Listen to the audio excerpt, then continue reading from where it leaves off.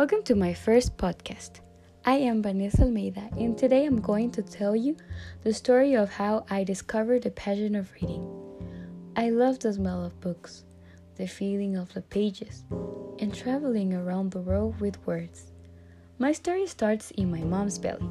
She used to read to me some fairy tales to sleep, and when I was born, I was the first baby on the two sides of my family. My grandparents were in love with me and always tried to teach me new things.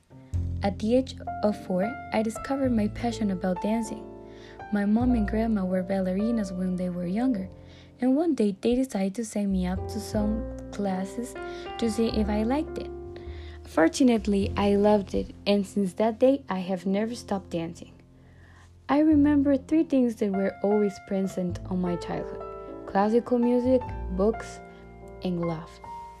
My mom was always a fan of reading when she was younger, and she wanted her kid to be interested in books and art too.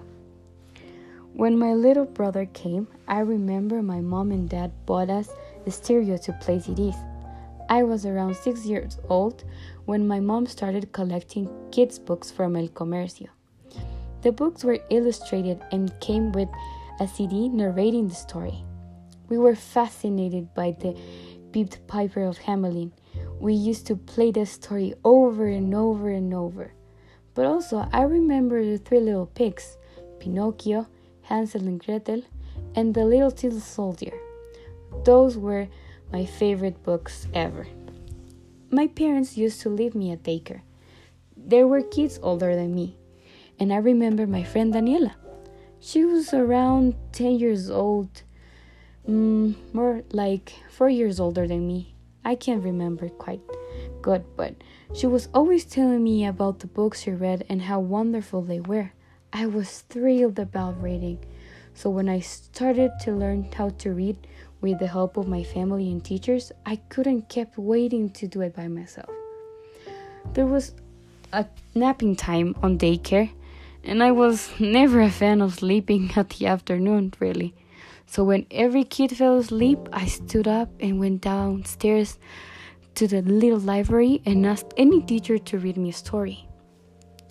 While I continued growing, and finally read by myself, my 2 grandmas kept me into the literature world by lending me books and allowing me to correct their students' exams. They are both teachers, so I was always surrounded by something to read. When I was from 10 to 13 years old, I usually read about fantasy, fairies, and magic. But when I reached my teenage years, well, I'm still a teenager, I discovered novels. At the beginning, I was interested in love novels, and while continuing my growing, I tried different types of genres. But novels were still my favorite genre. I would always have a book with me everywhere I went, even to the beach. With my aunt, we read Harry Potter, and we were always debating about the magic world. We even think that books are better than the movies. But also, I read important books that have changed my way of thinking life, like Anne Frank's diary, or Spanish books that have marked my life.